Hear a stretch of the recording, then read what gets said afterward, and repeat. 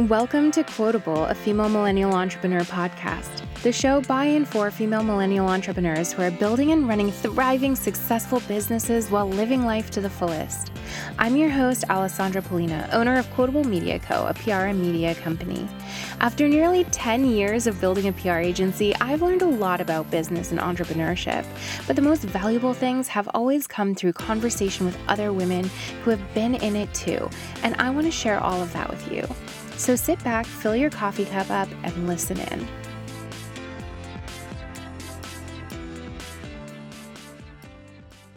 Okay, I'm so happy to have Katie Williams and Catherine Rozakis on here today with me. They are the co-founders and co-hosts of the 411k, and we're going to talk all about money, which listeners might know I love to talk about because I think it's really important that we're always having those conversations. So thank you guys both so much for coming on here.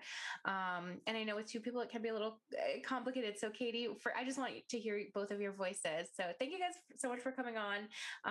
Katie, will you just say hi first? And then Catherine, you can say hi after. Hi, thanks for having us. Hi, Alessandra. Thanks for having us. Awesome. Thank you guys for coming on here. I want to just start off by tell us what the 411k is. Tell us where it came from and what you're all about. So we started our podcast almost 2 years ago. Katie and I met as management consultants in a big four firm. I'm still there. Katie's left to become a client. And we were frustrated with the gender pay gap and some of the barriers that women systemically face in the workplace and out in society when it comes to earning money, negotiating salary, investing, and building wealth. And we realized that by not talking about these topics, it's costing women a lot more money over their lifetimes, which is also frustrating because we live longer. So we started the 411k because we realized that we needed to start having these conversations about money with our peers and people that we respect and can learn from. And we were hoping that our conversations would be considered helpful to others who might be listening in.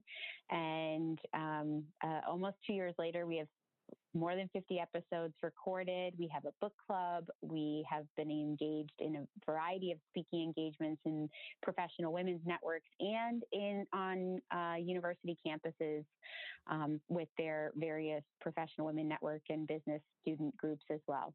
And so we really, our mission is to take the fear and shame out of talking about money and make it an approachable and not scary topic for women. I love that. That's amazing. So, anything else to add, by the way, Katie? That's kind of the background there, right? Yeah, I think Catherine really grabbed our story. There's so many different things that professional women are facing right now, and a lot of it we can't control. So I think our podcast and a lot of the conversations we have are what are the day-to-day things that you do have control over when it comes to your financial wellness. Yeah. And why is it so hard to talk about and for people to grasp? Like, do you guys have any insight on that? Like, why is money so tricky? It's so interesting, it's right? so Because tricky. yeah, this is gonna go great. Yeah. So as far as like I went to school in undergrad, I have a finance degree, and Catherine and I, when we were working as consultants, we were, helping these large financial institutions and clearly working full time in the finance industry. And yet that doesn't mean that you're personally doing well in your finances. So you can have all this education and it's still not applicable to your day-to-day life. And so I feel like finance can just be really confusing. Like there's so many terms like 401k, IRA, like negotiating your benefits. Like there's a lot that you need to understand, and it seems overwhelming. And so I think it's great when you have people like talking normally about money the same way you would talk to your girlfriends about, relationship advice. We want you to be able to talk to your friends, family, sister, and, girlfriends over brunch about hey, like, what are you investing in? Or how have you negotiated this year? Like, what does your rent look like? And stuff like that. So making money more approachable and having it be something that's not so scary or shameful to talk about, I think is really important there. Catherine, do you have anything you'd want to add there? Yeah, I mean, I think the other piece is that, money is something that we learn from a very young age, whether we realize it or not. We're learning a lot of subconscious and unconscious cues about money from our family, from our upbringing, from our friends. And we internalize a lot of those messages and lessons. And, Katie talks very rightly about the barriers that face us as adults. But if you kind of add up the psychological impact of what you've learned about money in small little lessons in aggregate over your lifetime, there's a lot of research out there that money makes people feel scared and ashamed. And to Katie's point, even when they're otherwise successful and accomplished in life, feeling like a failure because of the lack of transparency in financial literacy education from a young age, as well as just understanding how to manage your money in a sound way as an adult. So there is so much to unpack there, and it really touches absolutely every topic. It touches relationships, it touches birthright, it touches family interactions, it touches your partnerships, it touches your friendships, and even the people you choose to spend time with, and how you educate yourself and how you pay for that. So it touches every topic of your life, but it's always kind of seen as a taboo and something people are afraid to talk about. Yeah. So obviously you guys are dealing with that through the podcast. Like, you're helping make it something that people can talk about. Are there any other like tips or things that you think we should be doing in order to make these conversations something that something that we're comfortable having, or just to make money be something we're talking about more? So we recently, were talking together, just Catherine and I, about, all right, we've done these 50 plus episodes with experts in career development and in personal finance. What are like the big takeaways? And we kind of broke it down into 5 major things that we think are really helpful. And one of them is, negotiate everything. Like, negotiate both your costs down and also negotiate your salary or your benefits up. So you want more money coming in and you also want less money going out. And part of that is also being intentional with what is coming in. And that would probably be like our second lesson. Catherine, do you want to go through a couple of the other ones? The next one is debt repayment. We talk a lot about making sure that your debt is not defining you and drowning you. And I know there's probably listeners out there who feel like, I'm just totally drowning in my student loan debt, but or other tricky debts that we just accumulate over our lifetime. Again, of maybe some of it is we've had to do it in order to get educated, and some of it is just kind of been not as mindful in our spending, depending on what that debt type is. But really getting strategies in place for paying down the debt as much and as quickly as you can, because it's really hard to build wealth when you're carrying the baggage and a heavy backpack of debt weighing you down. Mm-hmm. Yeah. So, Katie, you want to take our 4th one? Yeah. And then I think the other 2 that we, really think summarize what all of the experts have said is like focusing on future you through your retirement and figuring out what you want retirement to look like. We get tons of questions about how much should I have for retirement, or when do people typically retire? And like, there is no right answer. It totally depends on what you think retirement really looks like for you, right? Like, we've had some experts that we've talked to who their entire goal is to retire in their 30s. And that's not necessarily realistic or for everybody. And therefore you have to figure out, okay, so what does retirement look like for me? Am I planning to live on a yacht and really have a bougie retirement? If so, I need to be planning for that right now. And then the fifth one, which I think is probably Catherine and I's favorite because it's something that you really can take with you every day, is not keeping up with the Joneses and really living below your means. I think that's the hardest one, just because we are constantly bombarded with messages to spend and to spend to keep up with what styles are in fashion, to keep up with what our peers lifestyle is like.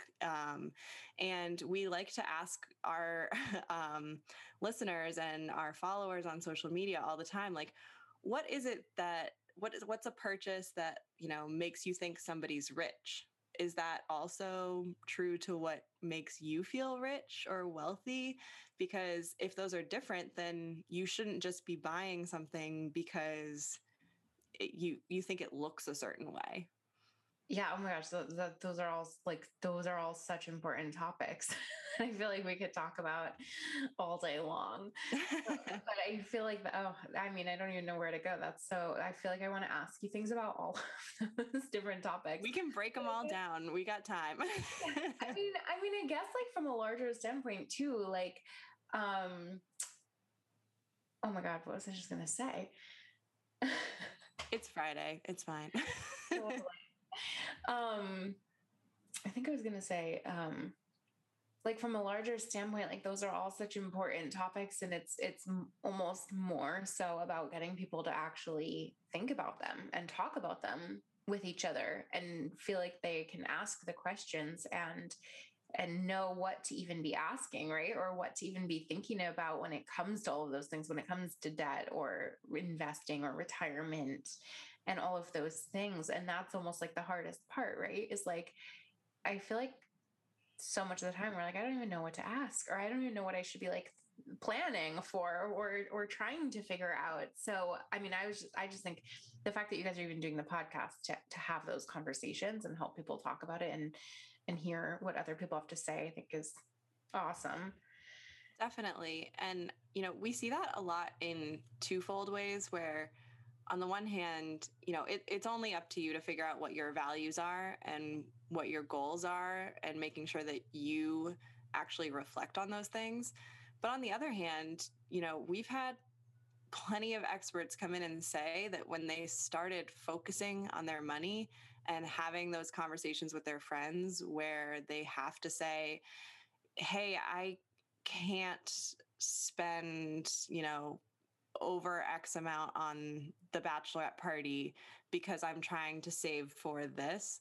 Mm-hmm. They openly talk about how sometimes they lost friends as soon as they stopped being big spenders. And I think it's interesting when you start talking about where your money is going and what your goals are.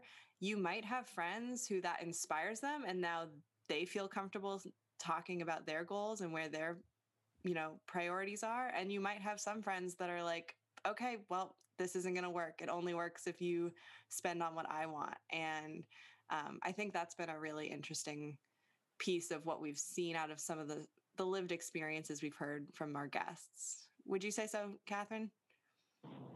Yeah, I would say, first off, the themes just keep repeating themselves. And it's really funny, Alessandra, a lot of our guests tend to be people who are financial experts, but they have their own story of having really fallen down in their personal financial journey at some point.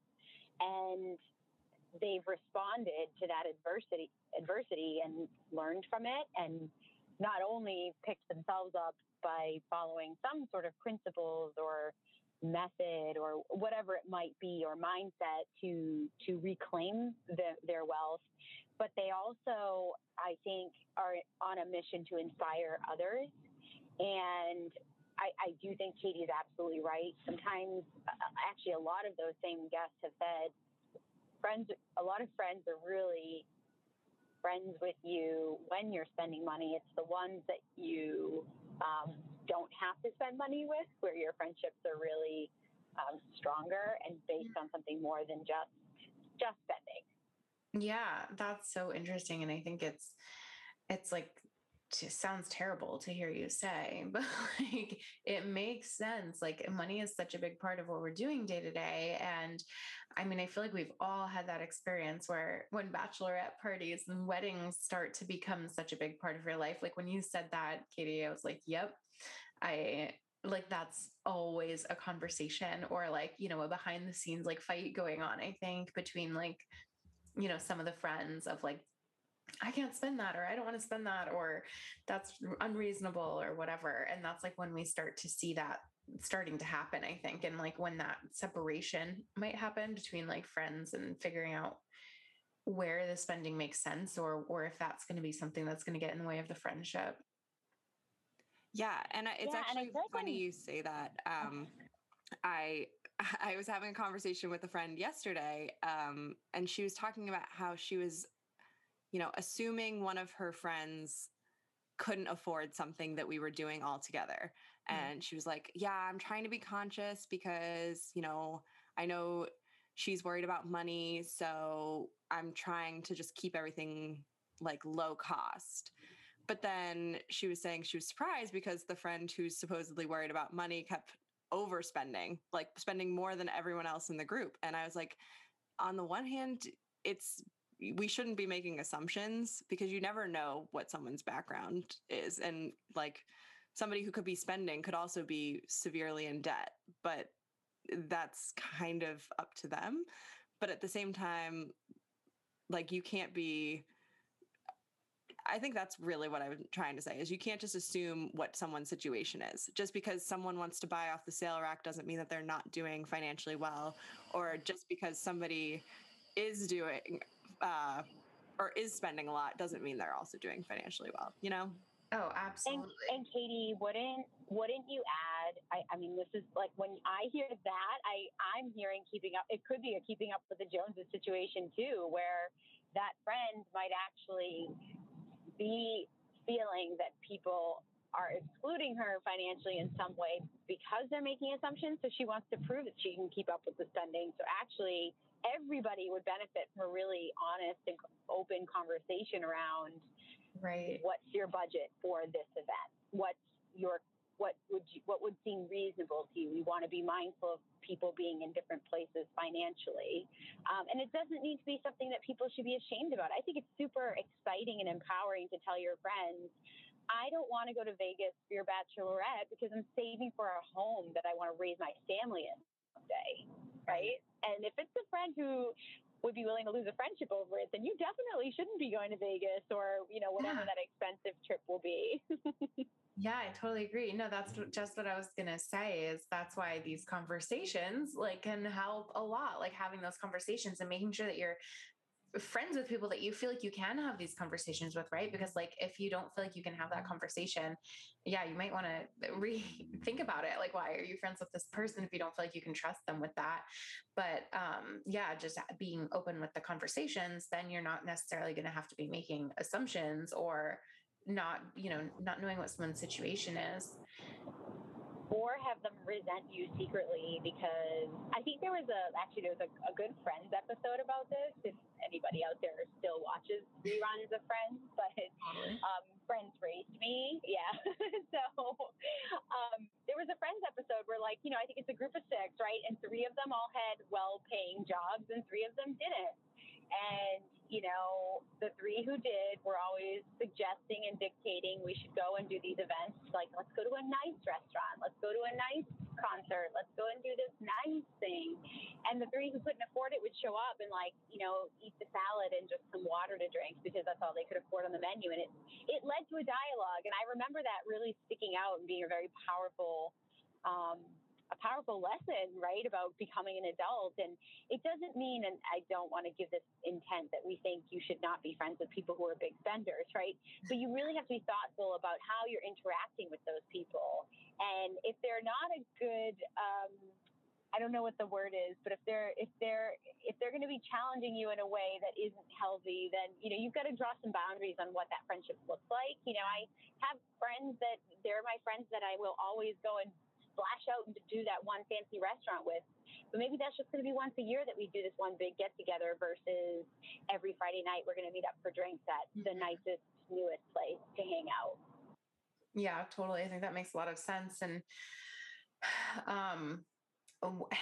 it's something that matters when it comes to what you're going to be doing and who you're going to be hanging out with. And I think it's also probably something that comes up a lot when people start to get married or living with someone else, because even that, it's like we come together with such different financial backgrounds a lot of the time, I'm sure. And that can be a sticking point too, right? I mean, I think like money is like one of the biggest things people fight about, like once they get married, right?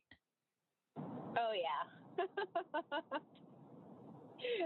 Yes, is the short answer to that question. It's just like it's as you said, it's just something that's like everywhere, right? And it's always something we need to be thinking about. What about like, or do you have any overall tips that you guys either that you guys know or have come up with yourselves from your own background, or things that you've talked about with other experts on your show of like, again, knowing it's all very like specific depending on somebody's situation, but are there any kind of like blanket advice or tips that you think that people who, either young women who are just kind of trying to like get more set up financially, or specifically like people who are like business owners or trying to start a business, who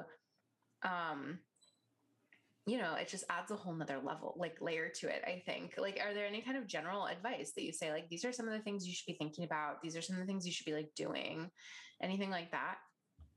Well, especially for business people who are trying to start a business, I think, we've talked throughout this conversation about how talking about money is really important. And one of my favorite episodes that we've actually done with a woman named Hanneke, who actually is coming out with a book this month, she said, you should not be trying to work on the finances of your business if you cannot be doing your own finances. So if you have issues with your own money, and whether that be spending or talking about it, then that's going to be reflected in your business, and it's going to be amplified in your business. So you really need to start by taking care of yourself and your own finances and figuring out what is your relationship with money. I think Hanneke used the example of like, if I don't feel comfortable talking about money with like myself or my partner, then I'm definitely not going to feel comfortable talking about money with my vendors or my employees. And so I think, everything that we do in our own lives just kind of get amplified when we start doing a business. So if, in one way you're a complete mess, you're probably going to bring that mess somehow into whatever business you're starting. So I would say the advice that I took from a lot of our experts and from our own experience is make sure you're taking care of yourself first, and then take care of your business. Because if you're doing well personally, then you'll be able to bring your best self to leading your business. Yeah, that makes a lot of sense. I think that sounds like good advice. What about when it comes to like setting yourself up for your financial future? That I feel like is something that, I don't know, is that harder to talk about than like where we are right now? Like, I don't know, maybe that's a weird question. I almost feel like people are more open to share like, okay, this is like my job, this is what I make, this is what I have saved. But talking about what we're expecting to do for the future almost feels harder. Yeah, and I think actually, you're definitely tapping into something that we see a lot, and it applies to both setting up your own side hustle or your own business, and also setting up the business of your life, right? So when you tap into things like, how do I want my future to look? You need to know your purpose. Yeah.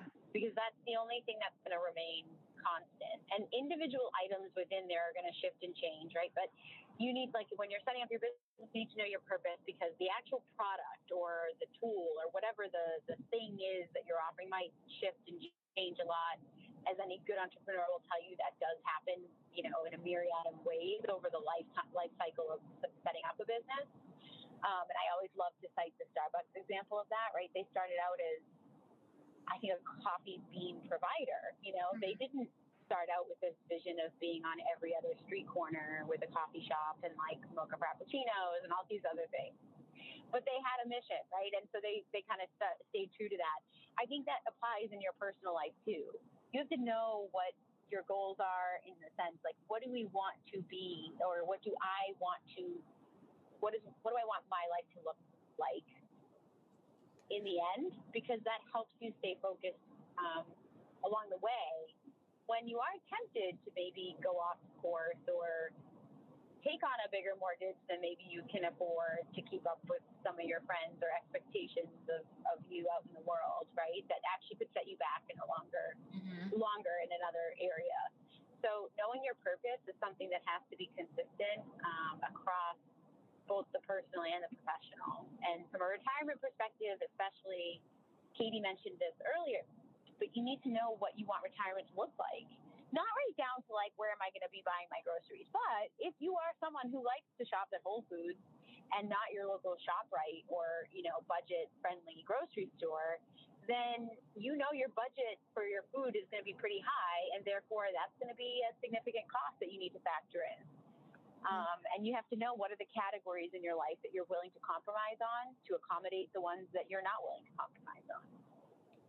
And I think to add on to that point, Catherine, because it's so important to have a purpose, but I think it's also important to not expect results immediately. Like, so much of the stuff we're doing today has lasting impacts. I mean, there's so much research and calculators to say, $5 today versus in retirement is going to be worth X.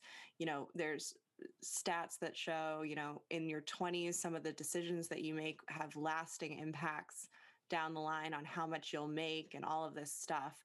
But I think it's so important, just like with a diet, you might, eat a couple salads for a few days, but you're not going to see like results on the scale immediately.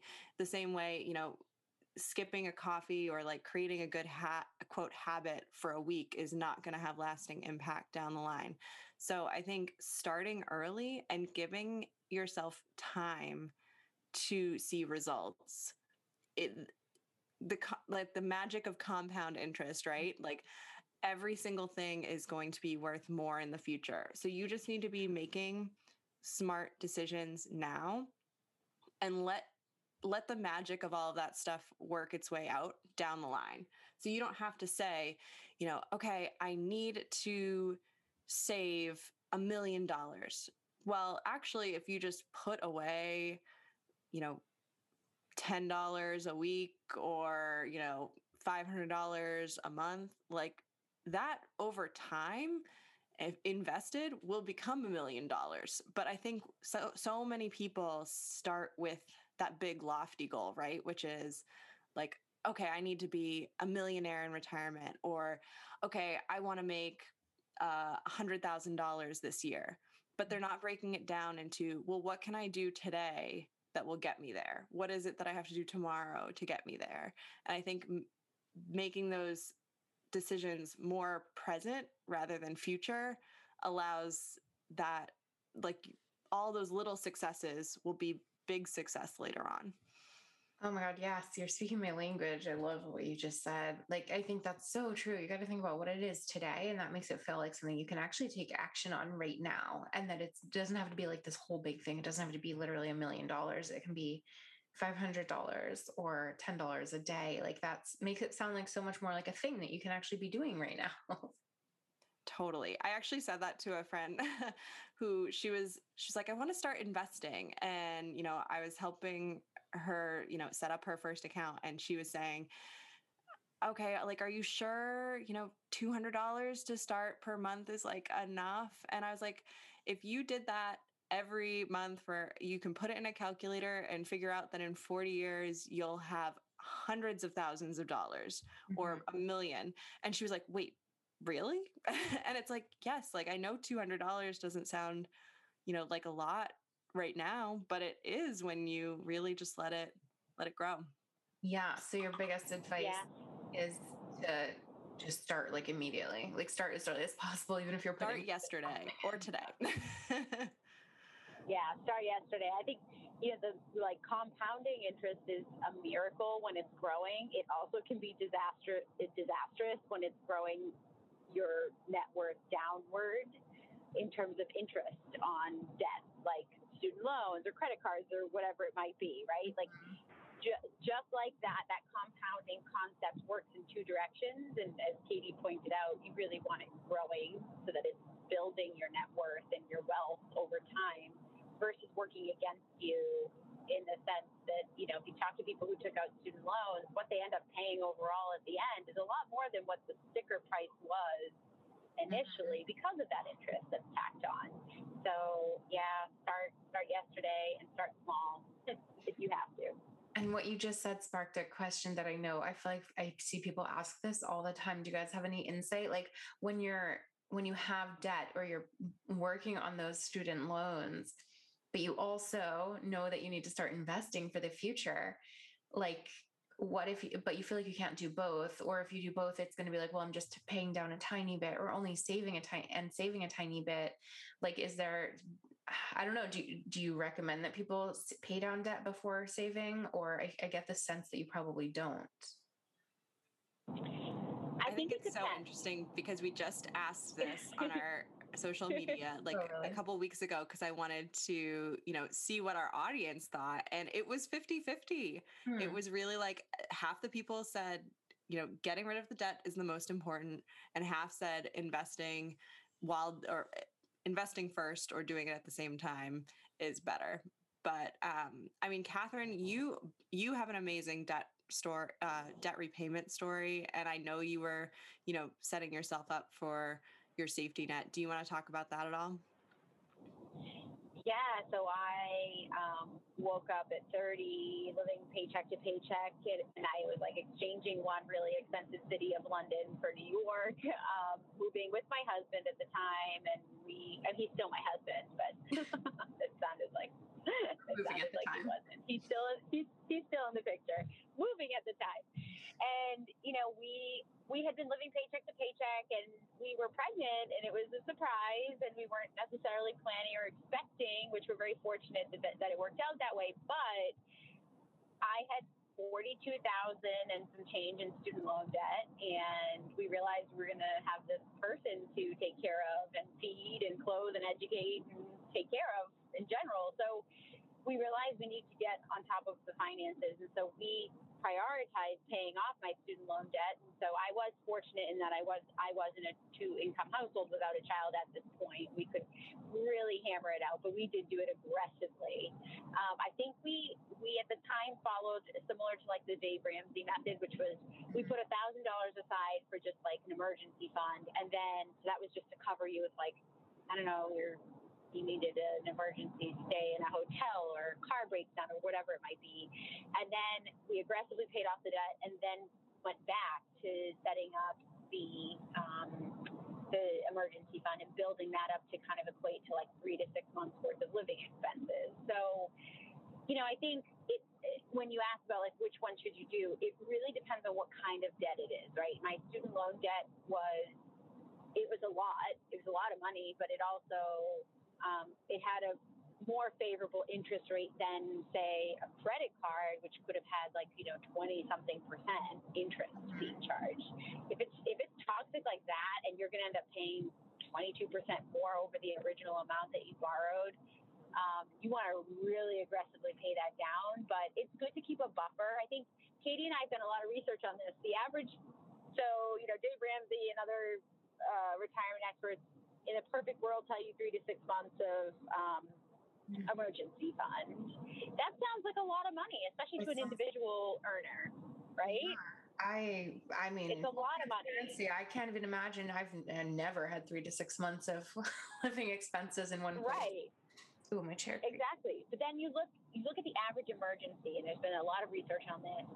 The average emergency that like most of middle America cannot cover is, I think, $400, right? Oh, yeah, or like 380 or something. I've seen numbers like that too. Yeah. So when you break it down, you're like, okay, I'm going to start small. I'm going to say, here's $400 of money that I'm going to look at in my account and never touch. That's my tow truck money, I don't know, my apartment flooded money, and I need to go and stay at a hotel for a night, whatever it is, just so that you don't have to add to any existing debt that you have. And then maybe build it up to $1,000 if you can. And then I would say aggressively pay off the debt as much as you possibly can.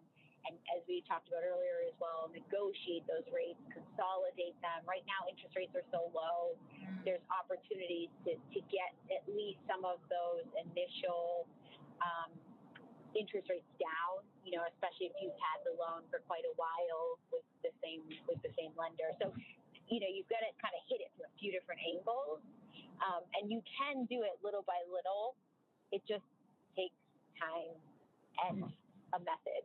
And you have to pick what would feel more for you in your situation.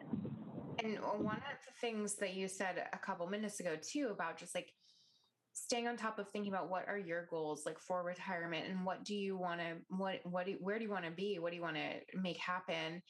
And like, I kind of, what I was kind of hearing was like, you need to just like stay conscious about that, stay consciously thinking about that, and revisit that along the way and make sure that you're still making the right choices. Like, do you have any kind of, is that true? Is that kind of one of the things that you think is an important thing to do? Do you have like a process for like, every, 3 months, you kind of like just pull out your, whatever paperwork, or even just like make a list on a piece of paper of like, here's kind of where we are and here's where we're going. And like, is this still what we want? Like, do you have any kind of process for just making sure you're staying on top of that stuff and not all of a sudden looking up and being like, 2 years went by and I'm still only putting aside like $200 a month because that was what I felt like I could spare when I first started it, but I haven't like consciously been thinking about this since then. And maybe I could have gone up, or maybe I should have been changing what I was investing in or paying off.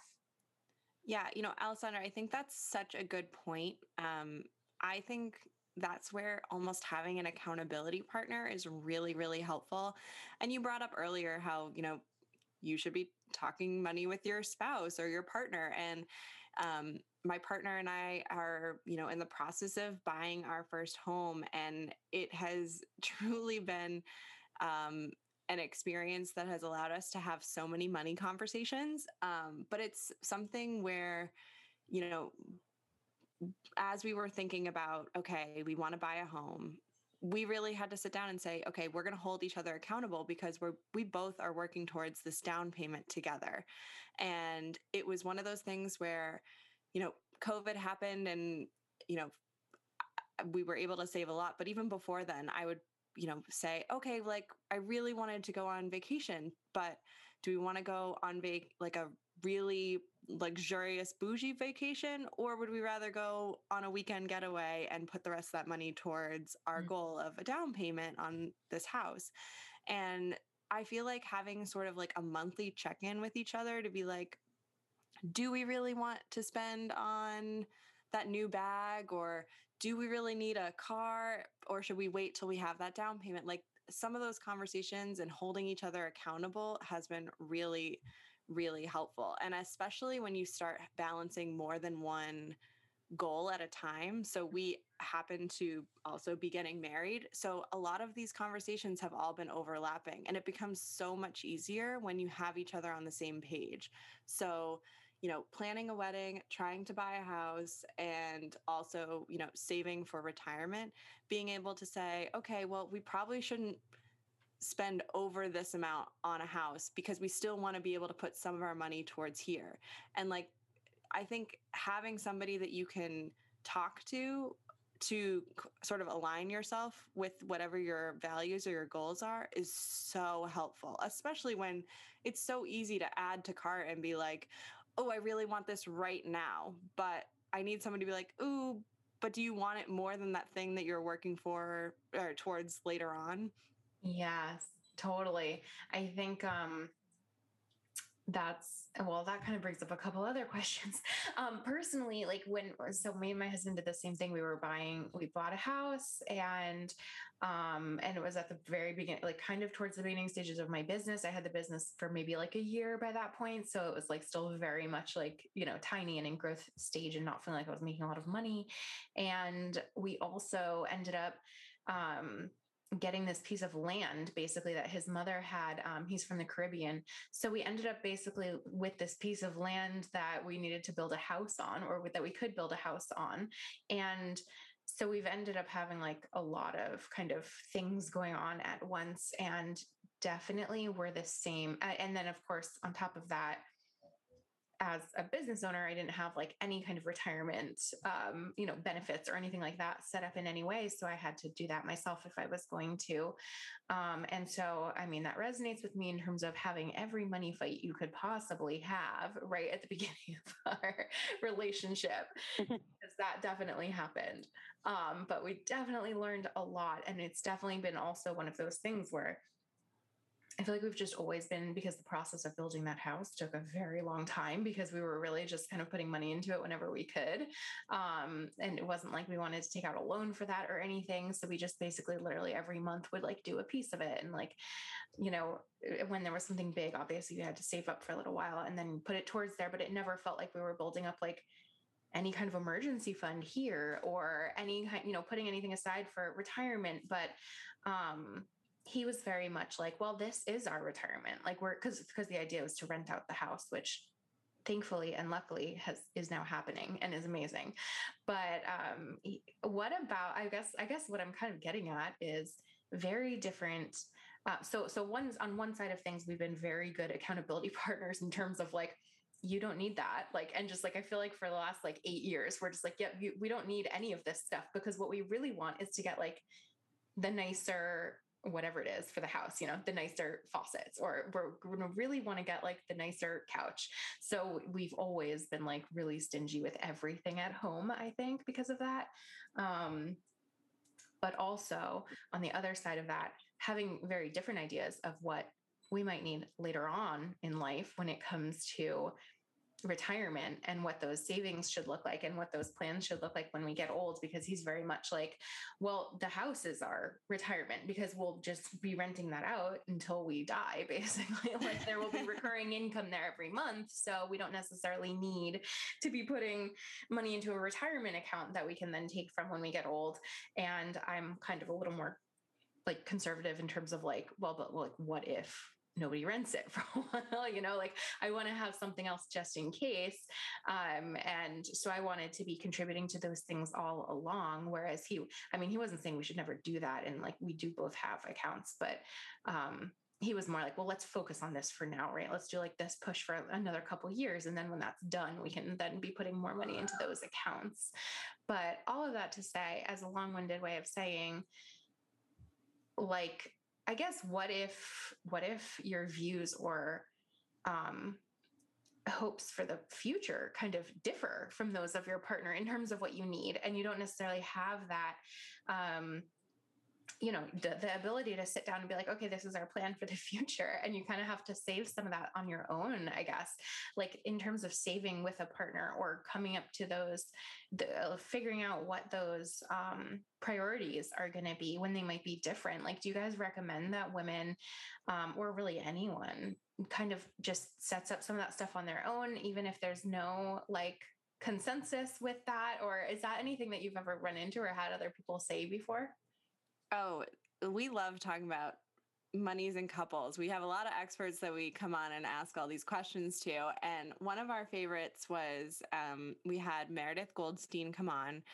She is the author of the Boston Love Letters column. Mm-hmm. And, we asked her pretty much this question, and she jokingly said, but we totally took seriously, you should be, going out on dates and asking people like what they like, brand name or generic. Find out what they like to spend money on and what they don't.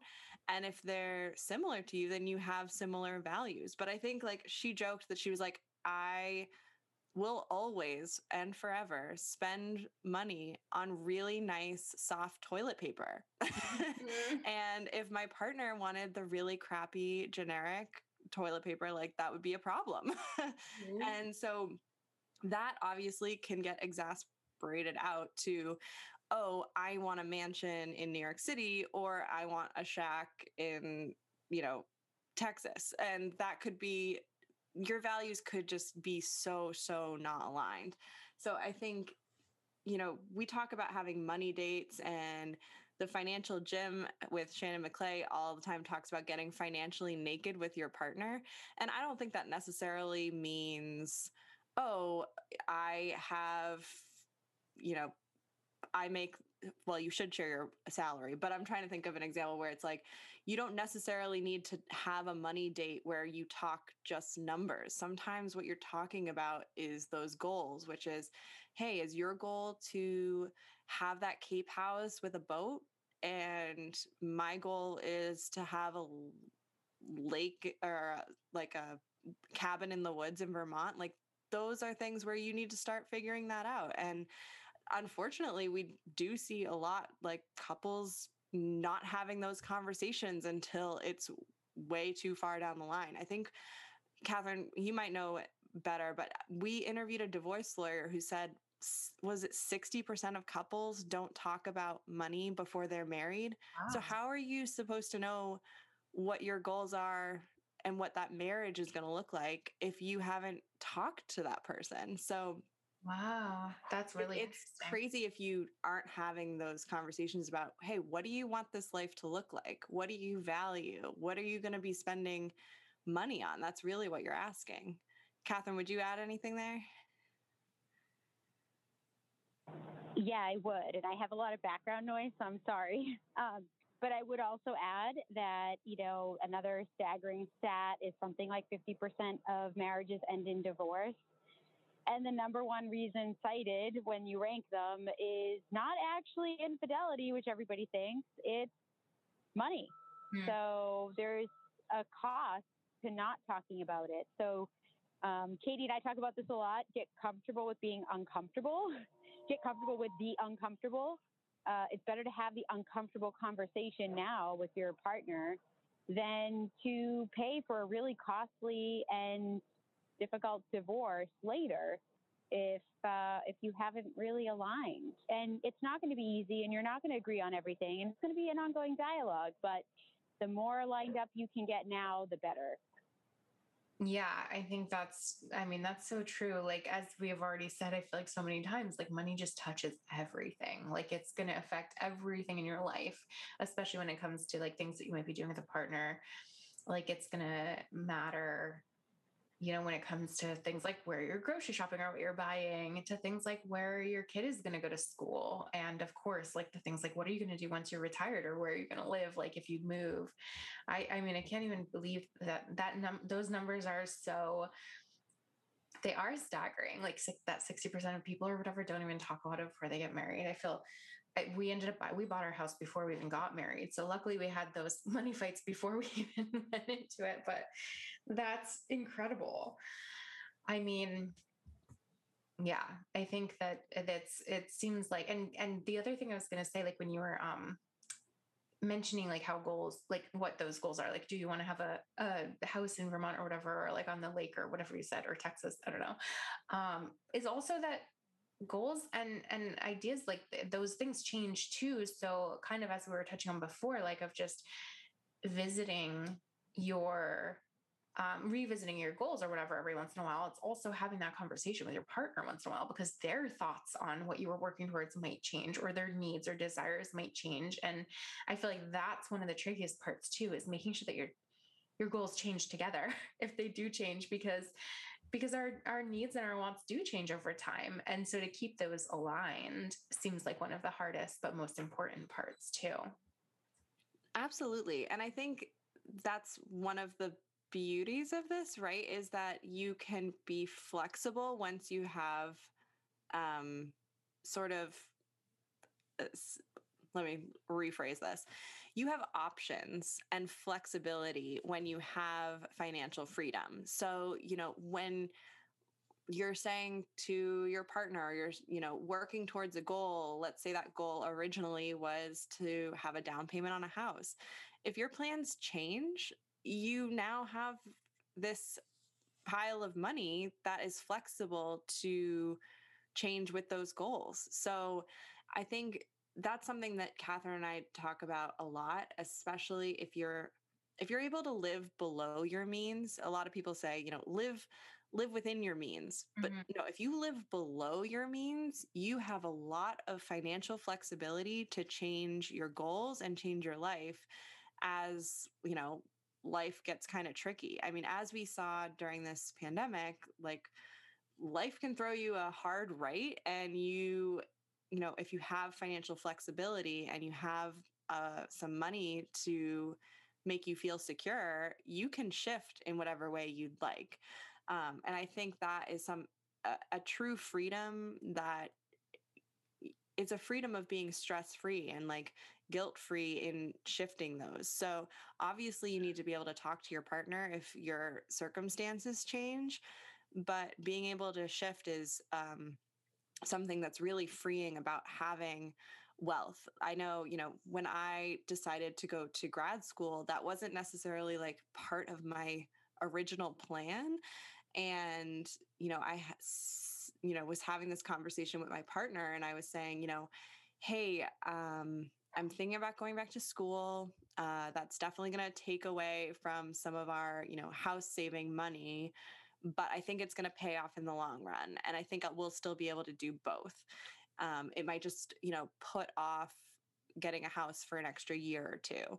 And, we were able to obviously find a way to make that work. And part of that was like, okay, well, if now that's another goal that we need to mix into the works, let's figure out how to do that. And, I can go and ask my employer and negotiate some payment from them, or I can, negotiate a higher salary. But I think when you have someone to talk to about, how your goals might be changing, or if you have some financial flexibility, you feel much more secure changing or shifting some of those goals and finding a way to change your money management.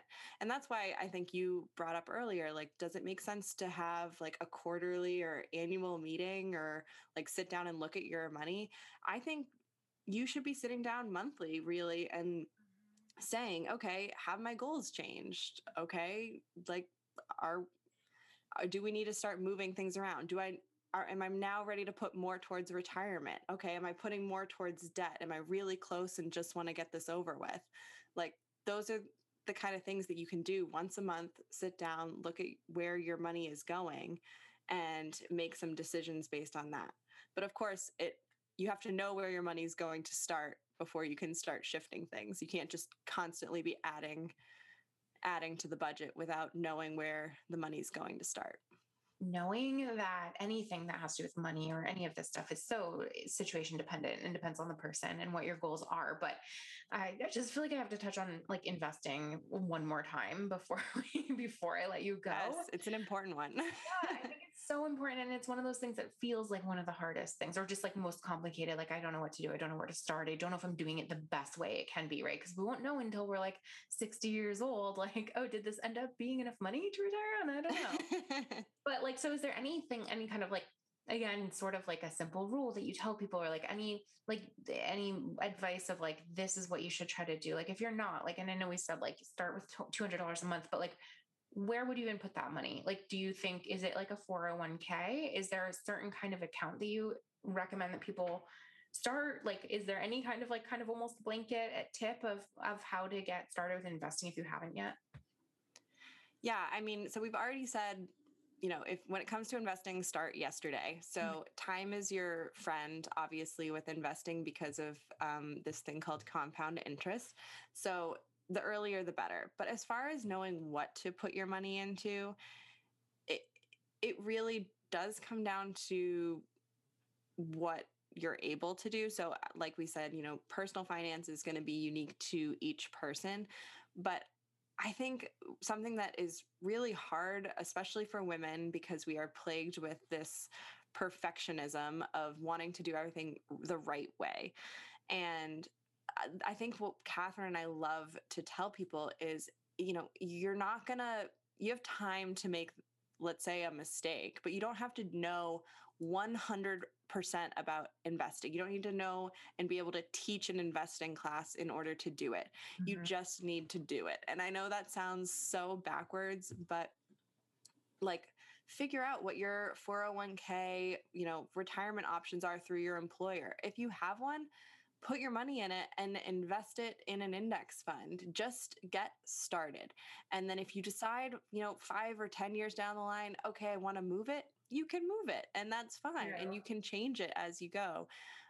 But getting the money into something is better than nothing. I actually, at 25 years old or 24, somewhere around there, someone finally convinced me that I need to be investing. And I kept saying, I don't know enough about it.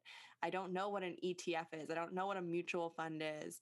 And so they actually set me up with a robo-advisor, which is literally a robot that takes money out of your paycheck and invests it in some, specific formula that they each have. But at least it was doing it. And I thought that was the best way for me to start, just because I knew it was doing the right thing. It was going into the market. And if later on down the road I figure out I need to put it somewhere else, then I can put it somewhere else. But I think, honestly, as long as you put something in the market, in like an index fund, in a retirement fund, you can't go wrong. So I think, going back to what we've said, timing is of the essence. So don't wait until you've made a mistake. Don't wait until you feel like you're in the perfect state of mind to finally do it. I had a friend who said to me, I finally saved up enough to invest. And I was like, please tell me what that means, because I'm really worried. And she was like, well, I saved up a lot of money, so now I feel like I'm ready to invest. And I think this goes back to what we were saying earlier. You don't need a lot of money to invest. Right. You can invest $100, $50, $200. So long as it's getting in there, now your money is working for you. I love it. That's such a good way to end. I was just going to say I was going to ask if you have any specific resources. Do you guys have anything? I mean, obviously your podcast is probably the first place people should start with listening. And do you have maybe you can email me over any thoughts of where you found that robo thing, even that we could put in the show notes later for if anybody else is like, well, maybe I need that in order to get Absolutely. Started. Yeah. I mean, something that, we want to be is a sort of source of resources. So we're happy to share, our podcast. We interview experts all the time in all different aspects of personal finance. And we offer all of their information as resources. I'm happy to send over some robo-advisor information. We also do a 411k book club where we give away a financial tool, usually in the form of a book written by a female author, offering personal finance advice, investing advice, budgeting advice. And we really try and promote all the different financial resources. It could be a podcast, it can be a book, it can be a course. It could literally just be meeting with an advisor. But there's so many super helpful tools out there to make sure that you're taking care of your financial well-being. I love that. So tell me really quick, how do I sign up for the book club? How does somebody get involved in that if they wanted to join for next month or whatever? Absolutely. So you can follow us on Instagram at _411k. We're also on Facebook and LinkedIn, and we share our monthly pick at the start of every month. And we typically also interview the author that month. So you'll get both a podcast episode to get to know the author and the story behind the book. And then you have a chance to win the book as well. Oh, that's so cool. Awesome. Well, thank you so much. I mean, I guess that you just kind of said all the places. Is there any where else people should find you or connect with you, or you kind of just mentioned that all in relation to the book club? Well, absolutely. And Apple on iTunes podcast, right? Or wherever you listen to podcasts. Absolutely. So our website, the411k.com, is a useful resource. And if you ever want us to come in and talk with your professional women's network or online at a university, we are happy to do in-person live events where we talk about a specific topic of your choice. Awesome. I love it. Thank you so much for coming on today. This was so helpful, I think. And if nothing else, if it gets people to listen to your podcast or to just have this conversation with a friend, I think that's so, so great. So thank you for coming on and being so open with us. Thank you so much for having us. We really enjoyed this conversation.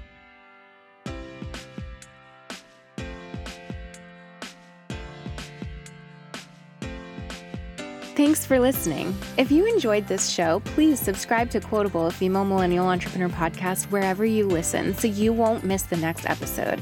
And leave a review on iTunes so other people will be able to find us easily. Also, don't be shy to get in touch with me or anyone you've heard on the show. We're all about connecting, and our Instagram handles and contact links are always in the show notes or online at quotablemediaco.com/podcast. If you want to join the community of other female millennial entrepreneurs, join our Facebook group by searching Female Millennial Entrepreneurs on Facebook. Talk to you soon and see you there.